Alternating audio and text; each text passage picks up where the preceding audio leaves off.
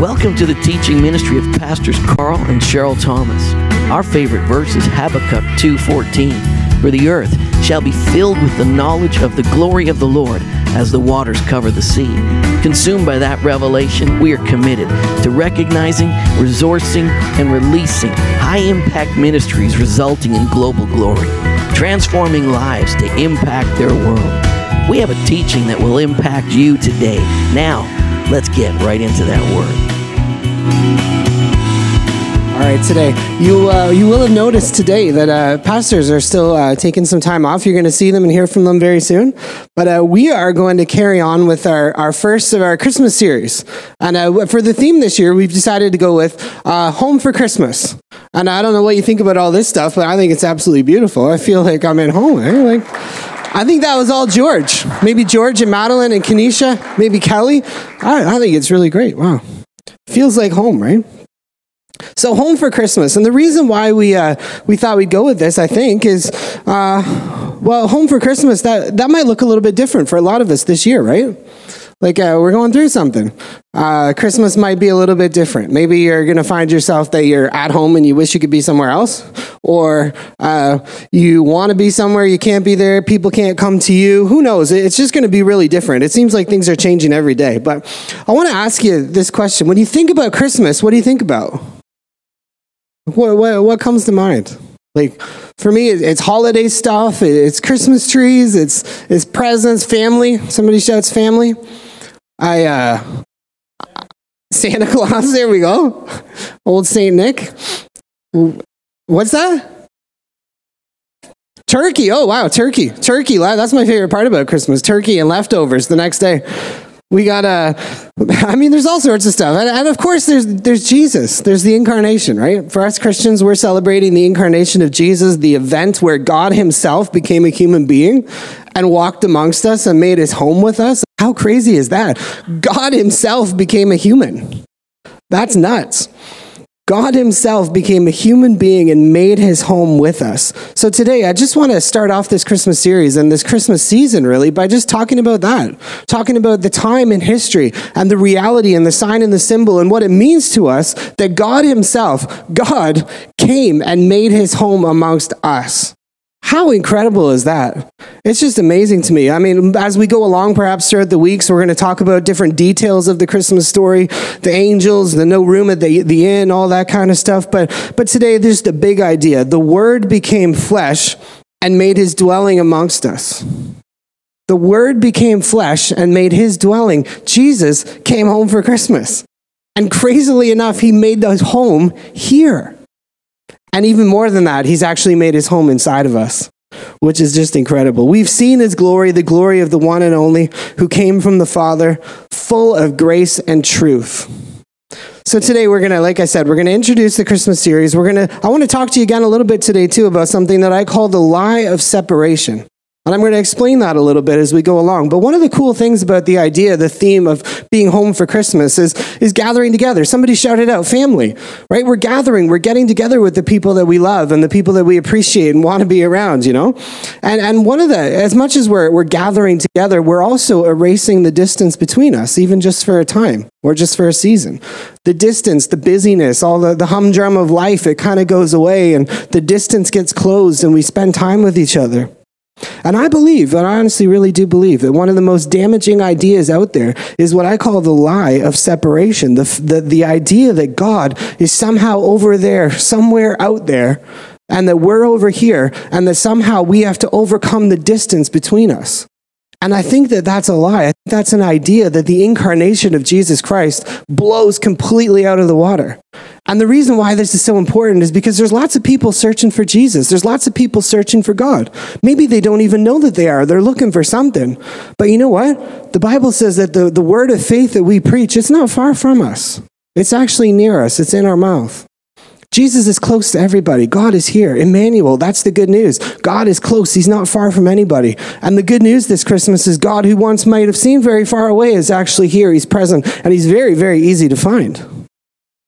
And then finally today, you might have noticed we've got I got to step out the blue box for a second, but we've got the the little wafers here. We're going to do communion together. We're going to have an experience with God, because it's one thing to say that God's here. It's another thing to experience him. And I don't know about you, but I felt God today. I felt the presence of Jesus Christ amongst us today. And we have this amazing promise where 2 or 3 gather together in his name. He says he's here with us. And we have a relationship with the living God where he's not far, in the sense that it's not an idea. I can actually touch him and he can touch me. And right now, whether you know it or not, Jesus is in the room. By his Holy Spirit, he's here. He's moving. He's doing stuff. The glory of the Lord, it tells you in the Bible to rise and shine. Your light has come. The glory of the Lord is risen and is seen upon you. Wow. The glory of God is in you. Christ in you is the hope of glory. The glory of God is in you, and the glory of God is on you. God is present here today. Just think about that. What do you need today? My goodness, if you thought you could see Jesus physically and run up to him and say, Jesus, I mean, you can do that because he's here. For real. For real, Jesus Christ is here. He's present. So what I've called this today is Look Who's Home. Because that's what we want to do. We want to take a look at this God who's present amongst us. And our minds are going to be blown. I hope they are already, the fact that God is present and made his home with you. Now, Christmas, it's a special time. It's a time we mark out in our calendar every year. It's a time where we get together with people. But the incarnation of Jesus Christ, that event where the invisible God became visible, the eternally uncreated God who made everything, stepped into our existence and became one of us, that was a pretty spectacular, special event. That was a holiday in the life of humanity.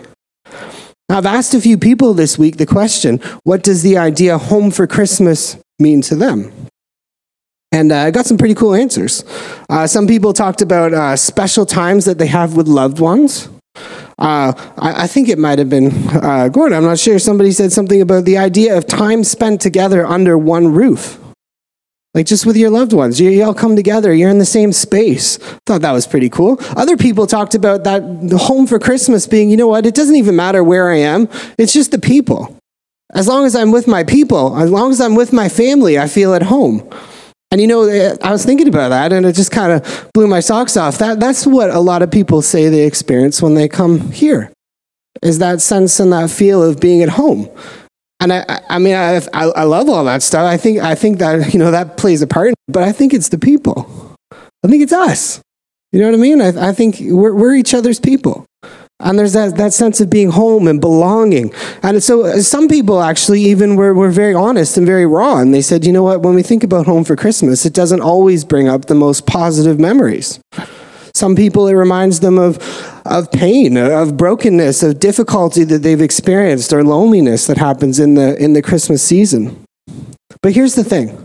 For everybody, this Christmas is good news. It's a time where we get to focus on the miracle that was the incarnation, the becoming man, God becoming man, and how in that one event, there's forever a sign, a symbol, and a reality that God himself, Almighty God, has joined himself to humanity and to our created world forever. And that home for Christmas feeling and all the good stuff, all the positive stuff that evokes in us, that's not just a once a season, once a year kind of feel, but we get to perpetually have that because of Jesus Christ. God himself has sown himself into the fabric of our very being and our world. And that's what Christmas is all about. God himself erased the distance. God himself became tangible, visible, touchable, feelable in the form of a human being. And he showed everybody that God is actually not very far from you at all. The incarnation of Jesus Christ is a tangible proof, a physical joining of God and creation, God and humanity, a sign and a symbol that God is with us. There was a king in the Old Testament. His name was Ahaz, and God spoke a word to him. I think he was having trouble believing it, and God said to Ahaz, you know what? Ask me for a sign. I want you to ask me for anything. Just ask me for a sign, and I'm going to prove to you, I'm going to demonstrate to you, I'm going to help you believe that what I'm telling you is true, and it's actually going to come to pass. And Ahaz says, yeah, no way, God, I'm not doing that. I feel like that's tempting you. I'm not going to ask for a sign. And God says, Isaiah chapter 7, verse 14, he says, fine then, I'll give you my own sign, and here's the sign. The virgin shall conceive and bear a son, and you shall call his name Emmanuel. Now, I think that's pretty cool. The prophecy of the virgin birth and the coming of God to be with us, Emmanuel, it was given as a sign. It was a sign. And the fulfillment of that prophecy, Jesus becoming a man, is also a sign. God is with us. Now, this is really, really, really important. The incarnation is a sign, a physical, tangible reality that assures us that Jesus Christ is with us, whether we're locked down together, having a good time, having a bad time, no matter where we are or what we're doing. I hope you can look back at that point in history and know that your hope that the presence of God is with you is actually rooted in something real. God himself has become one of us. He lives and dwells amongst us. He's not far from us. But sometimes, if we're being honest, sometimes it doesn't feel that way, does it? Sometimes it's like, wow, God, where are you? I don't feel him. I don't feel his presence. I mean, even on Sundays, sometimes you come together, you worship. I mean, you got songs and worship team like that. It's pretty awesome, right? You come together and you're like, I feel Jesus. And then Monday and the alarm clock goes and you're like, nope. God, where are you? Or 4:00 on a Friday. Man, where's Jesus right now? I might find him in an hour. But here's the thing. Sometimes we also think, you know what? Not only is it hard to acknowledge that God is with us, but sometimes if we're honest, we kind of look at the world and we say, well, you know, God's surely with us and with those people, but not with them. Or, you know, God will be with me if I'm doing the right things and I'm living correctly. But if I, you know, have a bad day or something slips up, God, please don't take your Holy Spirit from me. Please don't leave me. You know what I mean? And he's promised us he'd never leave us or forsake us. And the problem is that when we do that kind of thinking, we start to think about God in terms of God being over here and us being over here, or God being up here and we're down here. And then somehow by what I do or don't do, how I behave or how I live or what people group I belong to, or what confession I have, then somehow God is close to me or far from me. And my perpetual job is to try to close the distance. And then when we do that, all of a sudden the good news that God is with us becomes fractured and divided into good news for some people some of the time. He's present with me only when. He's present with you only when. He's present with those people and not with these people. And we might not mean to, but when we think in these terms, we frame our own experience with God as though he's with me, he's not with me. He's with me, he's not with me.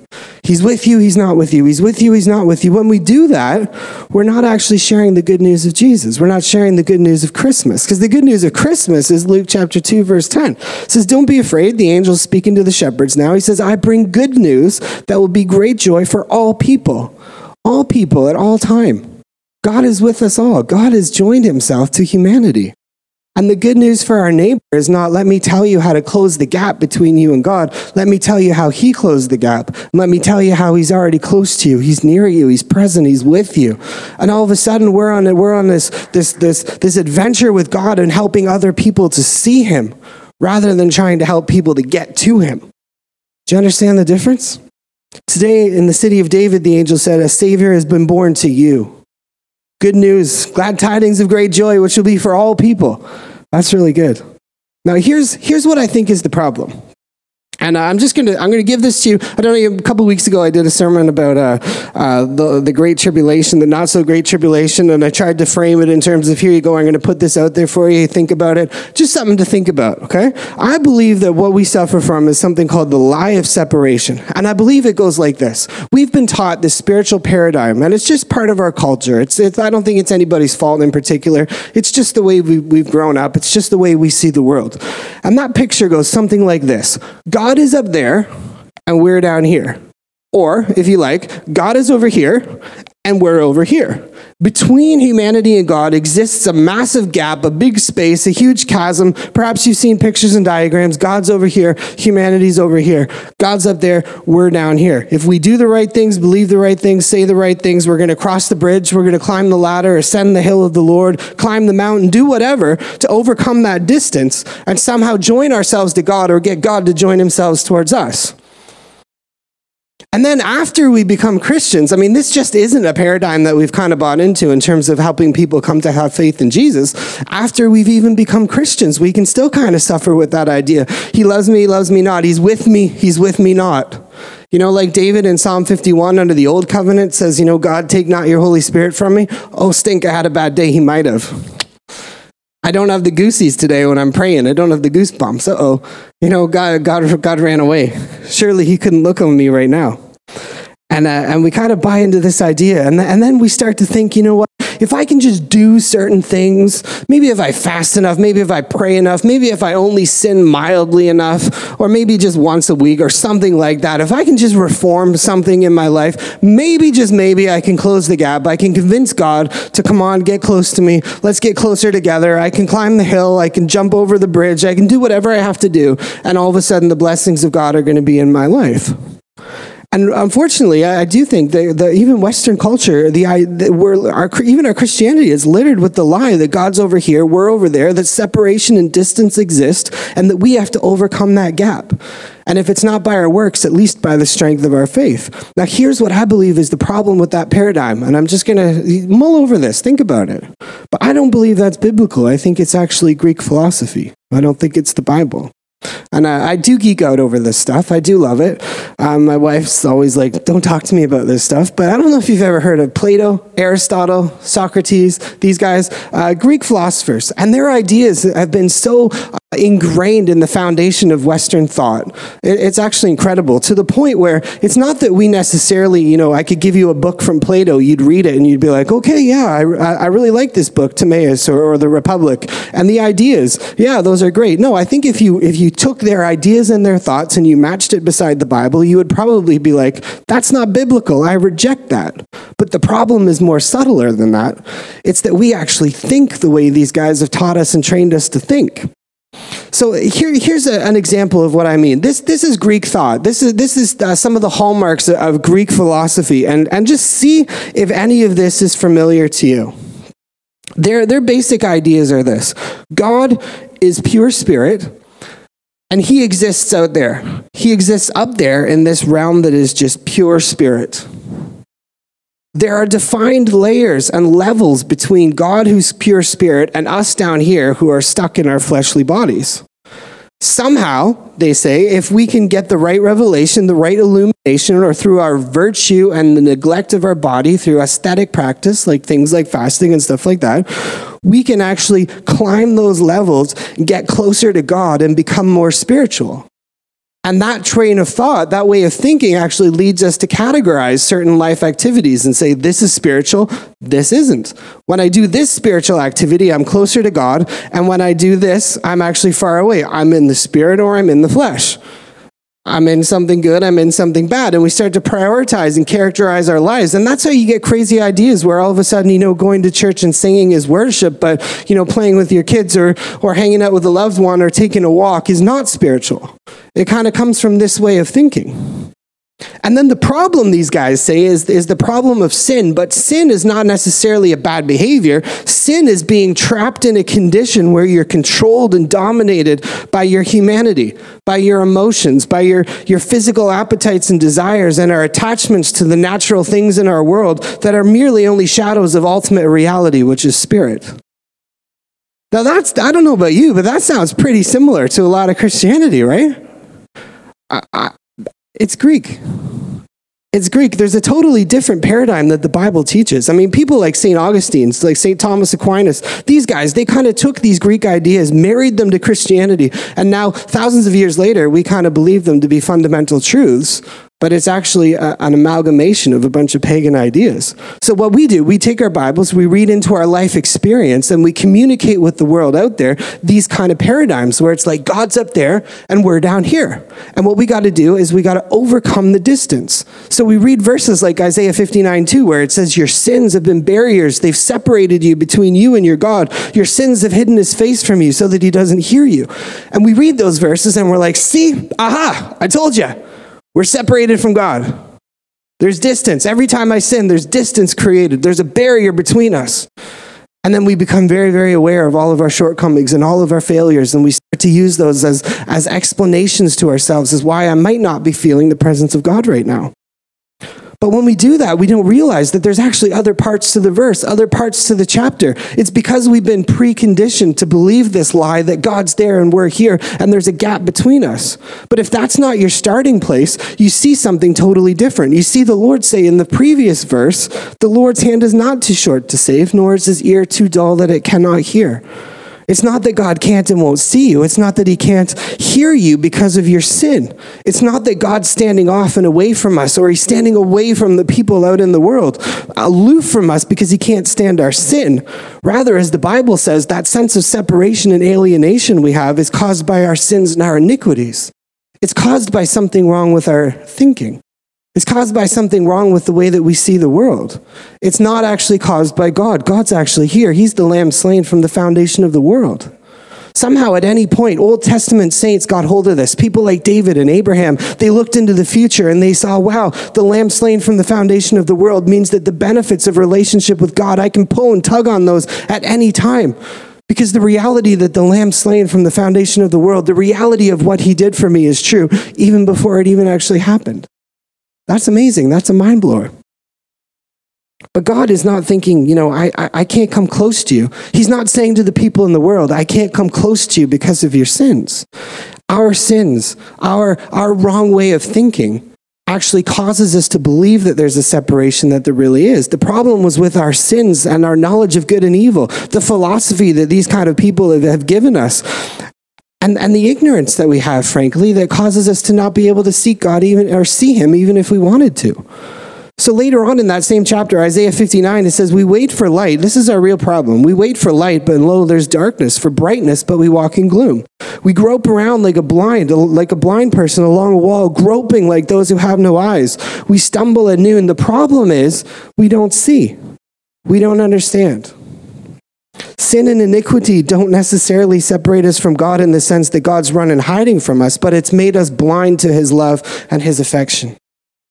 Think about this. When Adam and Eve sinned, what did God do? Did he run away from them and say, actually, guys, you know what? I'm really sorry. Now that you're in the sinner's camp, I can't come near you. No, he actually went looking for them. Who did the running and the hiding? Adam and Eve. It's something about the fallen state. There's something about an awareness of our sin that causes us to run from God rather than to him. There's something about the human psyche that causes us to say, wow, something wrong and broken is happening in my world. That must be evidence of the fact that God is upset with me and somehow there's distance been created between us. And that's just not true. It's really not true. Our sin doesn't cause God to run and hide. He actually pursues us. He chases us down, and he's constantly trying to remind us, I'm here. And I mean, we could go even farther from there in this. We can look at verses where in Exodus, actually, I think I said it today earlier when we said, Moses said to God, show us your glory. Show me your glory. God says, I'm going to cause my goodness to pass before you. The next verse, nobody can see my face and live. And then we find all these amazing examples in the New Testament where people actually did see God and live. We see Isaiah chapter 6. He says, I saw the Lord high and lifted up, and the train of his robe filled his temple. We see Daniel saying, I saw the Ancient of Days, and he saw his face because he described his hair, described his face, and said there's thousands and thousands and 10,000 times 10,000s ministering to him. That's not even to talk about Ezekiel, Abraham, Moses himself. That's not even talking about Peter, James, and John who went up the hill and before they were even born again saw Jesus transfigured in all of his glory. God is not separated from us. In fact, in some special mystical way, this God who became a human, actually in a mystical way, he is the one who holds all things together. Colossians chapter 1, verse 15 and 17. This is the one that we worship. This is the one who's present in our lives. It says the Son is the image of the invisible God, the firstborn over all creation. And verse 17 says he is before all things, and in him all things hold together. When we're talking about little baby Jesus who got born, 8 pound, 6 ounce baby Jesus that got born in a manger, we're talking about the God who is the one who made everything. We're talking about the God who holds everything together by the word of his power, Hebrews 1:3. We're talking about the Word who was the Word in the beginning. The Word was God. The Word was with God. And he was in the beginning with God. It says all things were made through him, and without him nothing was made that was made. This Jesus who made all things, who holds all things together, in whom all things consist, is and always has been present to us in our lives. As Pastor Carl says, we've never lived an unloved moment in our lives. We've never actually had a moment in our lives where the presence of God has not actually been there, and the hands of God have not been holding us. You know that footprints poem? It's like, where were you? How come there's only one set of footprints? Well, he's there. Whether we know it or not, see it or not, believe it or not, he's here. And you know what our message is at Christmas time? It's to a world, God is here. Emmanuel, God is present with us. He's present to you.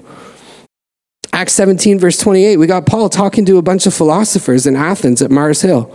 And incredibly, he says to these guys, he says, you know what? It's in him. It's in Jesus, this unknown God I'm going to tell you about called Jesus Christ. It's in him we live and move and have our being. Even as some of your own prophets have said, we too are his offspring. Isn't that crazy? Paul's even talking to philosophers who don't even believe in Jesus. And what he's trying to say to them is, you know what? This God who you don't know, who's far away from you, you think, he's actually the one in whom you live, you move, and you have your being. He holds all things together. He sustains you. He's present in your life. He's the source of all things good. Every good and perfect gift comes from the Father of lights. Every good and perfect gift. God causes his sun to shine and his rain to fall on the just and the unjust. The blessings of God, the good things that we have in our lives, they all come from him. And we can help people identify that with gratitude in our own lives. And we can say, you know, this God who you don't know, this unknown God, he's actually present in your world and he's working. And all of a sudden, when we're trying to help people come to faith in Jesus, what we're not trying to do is help them to close the gap of distance. We're trying to help them to have a moment where they open their eyes and they realize this God who loves you is present in your life. He's right here. He's not far from you. In fact, that word of faith is in your mouth. You got to confess it. You got to believe it. But it's not hard because he's here. He's present. He's with you. It's a different proposition when you want to pray for people, when you want to pray for your own self, when you want to pray for anything. You're not trying to climb up through the ether and get through, 16 levels of second heaven and all that stuff. God is just as close to you as your own breath. He's actually even closer because you and him have been made one spirit. He's actually present in you in a way that is even closer than your own internal organs. Jesus himself has joined himself together with you. That's amazing. I mean, by this fallen logic, we wouldn't be able to expect that anybody who doesn't believe in Jesus should even be able to experience him. But how many times did he go and show himself willing to hang out with, be friends with, heal, minister to, touch people who didn't believe in him? I mean, if we really believe that there was some sort of separation between God and righteousness and this holiness, unholy, dirty people, Jesus would be disqualified from a lot of what he did. Right? He's still doing stuff today. He's still moving. And one of the tricks, and I'm going to be honest with you, one of the things I absolutely love about what Stefan's doing is he's recognizing and he's seeing Jesus moving in places where we don't think he would, could, or should. And he's not fighting with God to try to get God to come and help him and invade a circumstance. He's recognizing that God is already present, that he's already somewhere. See, for God's not into this whole distance and separation thing. So when John tells us about this word of God who created all things, who was God, who is God, and was with God from the beginning, that word of God that sustains and holds all things together, your life, my life, the very universe itself, even the lives of the people who don't like Jesus. When he talks about that person, he says that person, that God, that mighty being came and made his home amongst us. He became flesh. We saw his glory. We saw him full of grace and truth. And I like the way St. Ignatius writes. He says this, "For this reason then, the incorporeal and incorruptible, the immaterial word of God entered our world. In one sense, indeed, he was not far from it before, for no part of creation had ever been without him, who while ever abiding in union with the Father, yet fills all things." That's Jesus. That's little baby Jesus. Little baby Jesus. That little baby. You know what's amazing? Is it Simeon in the Bible? He's in the temple. He's waiting for the salvation of Israel. And he sees in the baby the salvation of the world. And he says, "Father, I can go." He says, "God, I can leave now. My eyes have seen the salvation and the deliverance of Israel." And all he saw was a little baby. Because he looked into the eyes of the baby and he saw the word of God from time eternal and saw, wow, this is the deliverance and the Savior of the whole world. This is the one in whom all things are held together. This is the one through whom the deliverance and the salvation of God is going to be manifested in the earth. This is the light of God in the world. And all he saw was a baby. All he saw was a baby. I don't know if there's things in your life where you're like, God, I'm believing for something big, but I only see something small right now. I'm telling you, if you can look in that small thing, don't despise small things. If you can see the work of God in a small, tiny thing in your life and in your world, I would challenge you to see the fruition and the fullness of it in that person of Jesus Christ. If there's a word of God spoken into your life, even if it's in seed form, look at it, speak it, call it out, see it for what it is. See the forest in the little tiny acorn. That's what Simeon did. In little baby Jesus, he saw the salvation of the whole world. St. Ignatius, he goes on and he says, but now this God who was out there, who somehow mystically held all things together, this Logos, now he's entered in the world in a new way. He stooped to our level in his love and in his self-revealing to us. That word that was never far away from us became one of us, so that now we'd no longer be blinded by our own ignorance, alienated from the life of God due to the blindness that was in us. And that's what the Apostle Paul said in Ephesians chapter 4, verse 18. The Amplified Bible, I've got it here. I think I put a smaller version up there, but it says, they had their moral understanding darkened and their reason clouded. This is the problem with humanity. We were alienated, and in the Amplified Bible, it says self-banished from the life of God because of the ignorance and spiritual blindness that was in us. In this version here, it says they had their understandings darkened, being alienated from the life of God. Why were they alienated from the life of God? Was it because God was like, get out, I don't like you. Get away from here, you're too dirty. Or was the reason why we were alienated from the life of God because our sin made us blind, hardened our hearts, and made us think that we could do life on our terms, and we could relate to God through the knowledge of good and evil, and we could start to define reality, and we could start to believe whatever we wanted?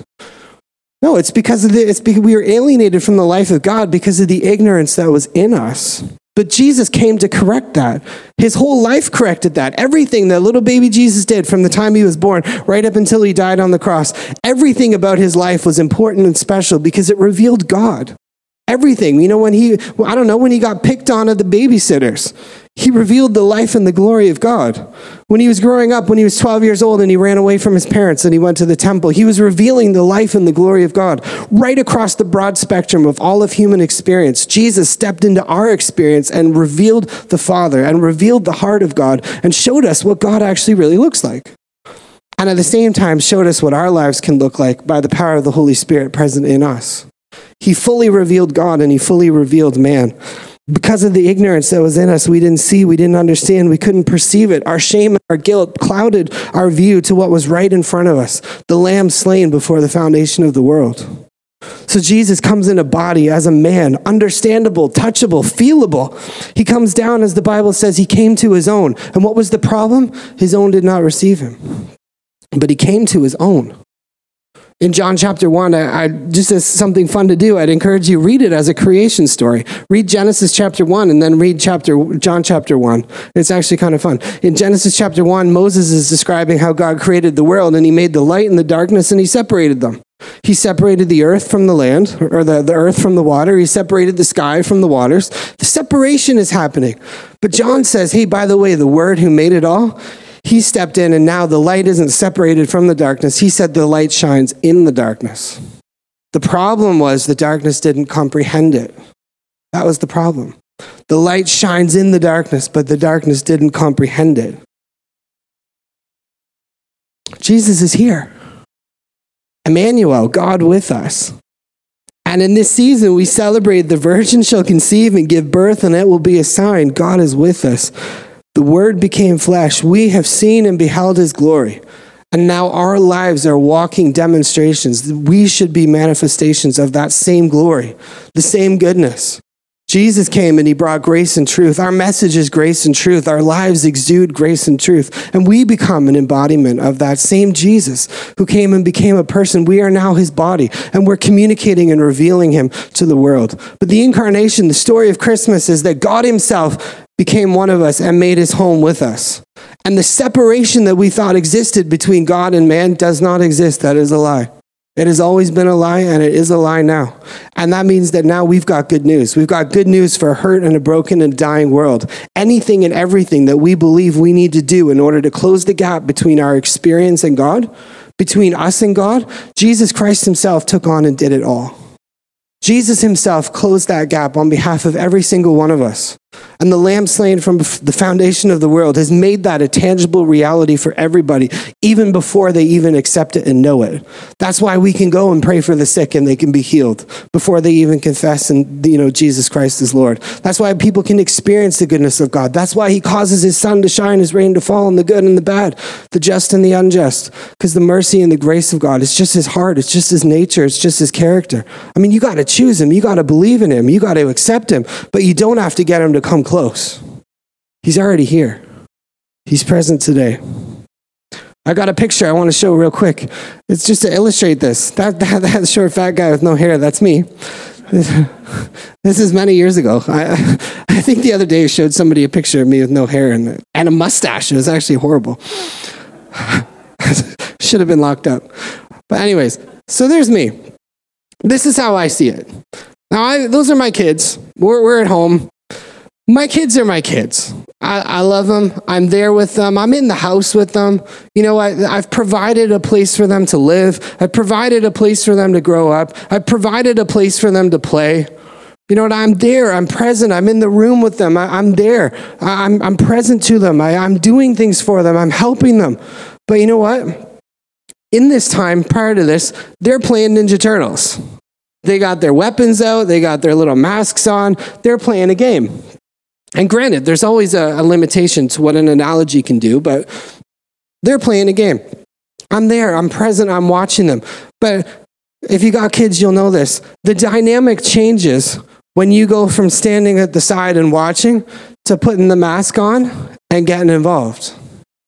You know, they're playing a game. They're doing their thing. And I'm watching them and I'm enjoying them. But there's a different relationship. Even in the moment when I take my hat off, I take my glasses off, I put the mask on, I take up the little nunchucks, and I be a Ninja Turtle with them. All of a sudden, we're on the same level. We're playing the same game. Our consciousness is shared. We're relating to one another at a totally different level because I've entered into their world.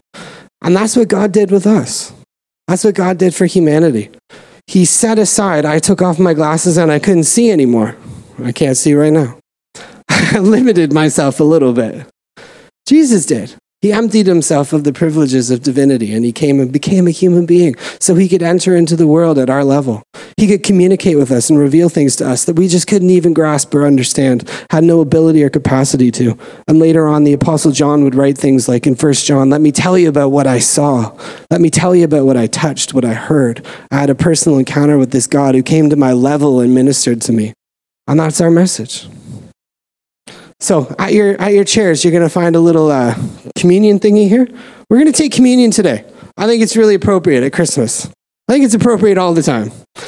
But there's something special. There's something amazing about what Jesus did for us in the communion. Something that he did for us in his dying and in his raising from the dead and the way that he gave his body and blood for us that just completely erases and deals with all of these issues of separation. So if you've got your cups, there's a little trick to it. If you push down on the little clip thingy there, you can separate the plastic piece and you can pull the little wafer out. I'm going to warn you, if you've never done this before with us, it does not taste good. So I hope you're not hungry or nothing. But praise God.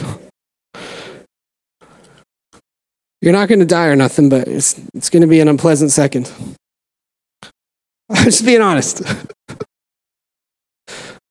All right, what does communion have to do with Christmas? Well, let me tell you this. Every single thing that we thought separated us from God, every single thing that got in the way, every single thing that empowered our thinking, every single thing that overpowered us and caused us to believe that we are separated from God, that we were guilty and sinful and shameful. And you know what we were?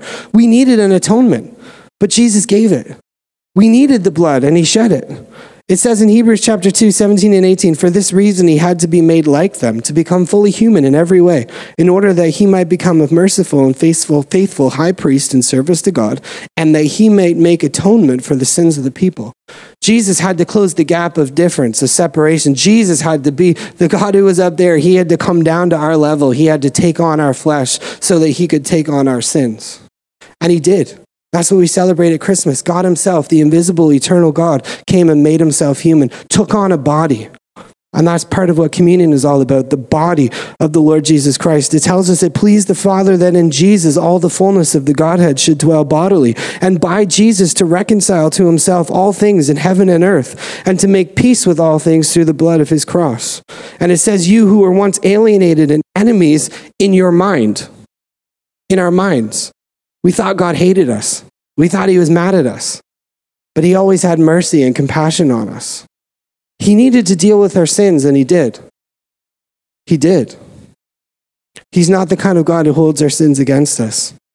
We who were once alienated and enemies in our mind by wicked works, yet now he's reconciled in the body of his flesh through death, to present you holy, blameless, and above reproach in his sight. That's what the body does. Isn't it funny? All the spiritual stuff that we're super pumped about. Jesus fixed spiritual problems with his body. I mean, doesn't that give new significance to my body? My body is a temple of the Holy Spirit. There's not spiritual things and physical things, spiritual and natural. My body itself takes on a new significance. My life, all the things that I do in my world take on significance because Jesus redeemed spiritual and natural things through what he did with his body. So let's think about that today. Let's recognize today that he reconciled in the body of his flesh through death. And now because his body absorbed and took into it all of our sin, all of our shame, all of our guilt, all of our sickness, all of our pain in his body, somehow mystically, Jesus Christ absorbed sin. He absorbed me. He absorbed the broken me. He took my pain, he took my failures, he took my shame and my guilt. He took it into his own body and he brought it down into death. And the blood that he shed spilt over that body and completely destroyed sin's power. So let's eat today. Let's eat to the body of Jesus by which we are reconciled.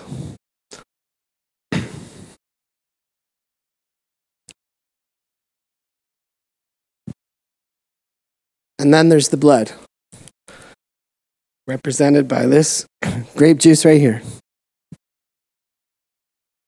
I do believe the blood of Jesus has a sin-destroying power. There's a power in the blood of Jesus to deliver and set free like nothing else can. The blood of Jesus is powerful. It's mighty. The Spirit of God takes the blood of Jesus, he applies it, and the life of God that's in that blood overcomes and overwhelms everything. There's nothing that can stand before the blood of Jesus. Not your sin, not your shame, not your guilt, not any sense of guilt that you have before God right now, not any sense of a bad consciousness. All of that stuff is completely overwhelmed and overpowered by the blood of Jesus. The blood of Jesus, it speaks a better word. Remember Cain and Abel? Cain killed Abel, and it said that his blood cried out from the ground. Well, what happened to Cain? He got expelled. The blood of Cain, or the blood of Abel, spoke of expulsion and separation. Get out. The blood of Jesus says closeness. The blood of Jesus speaks acceptance and welcome. The blood of Jesus says everybody's welcome, and we're celebrating him and joining around his table today. The blood of Jesus. Let's drink.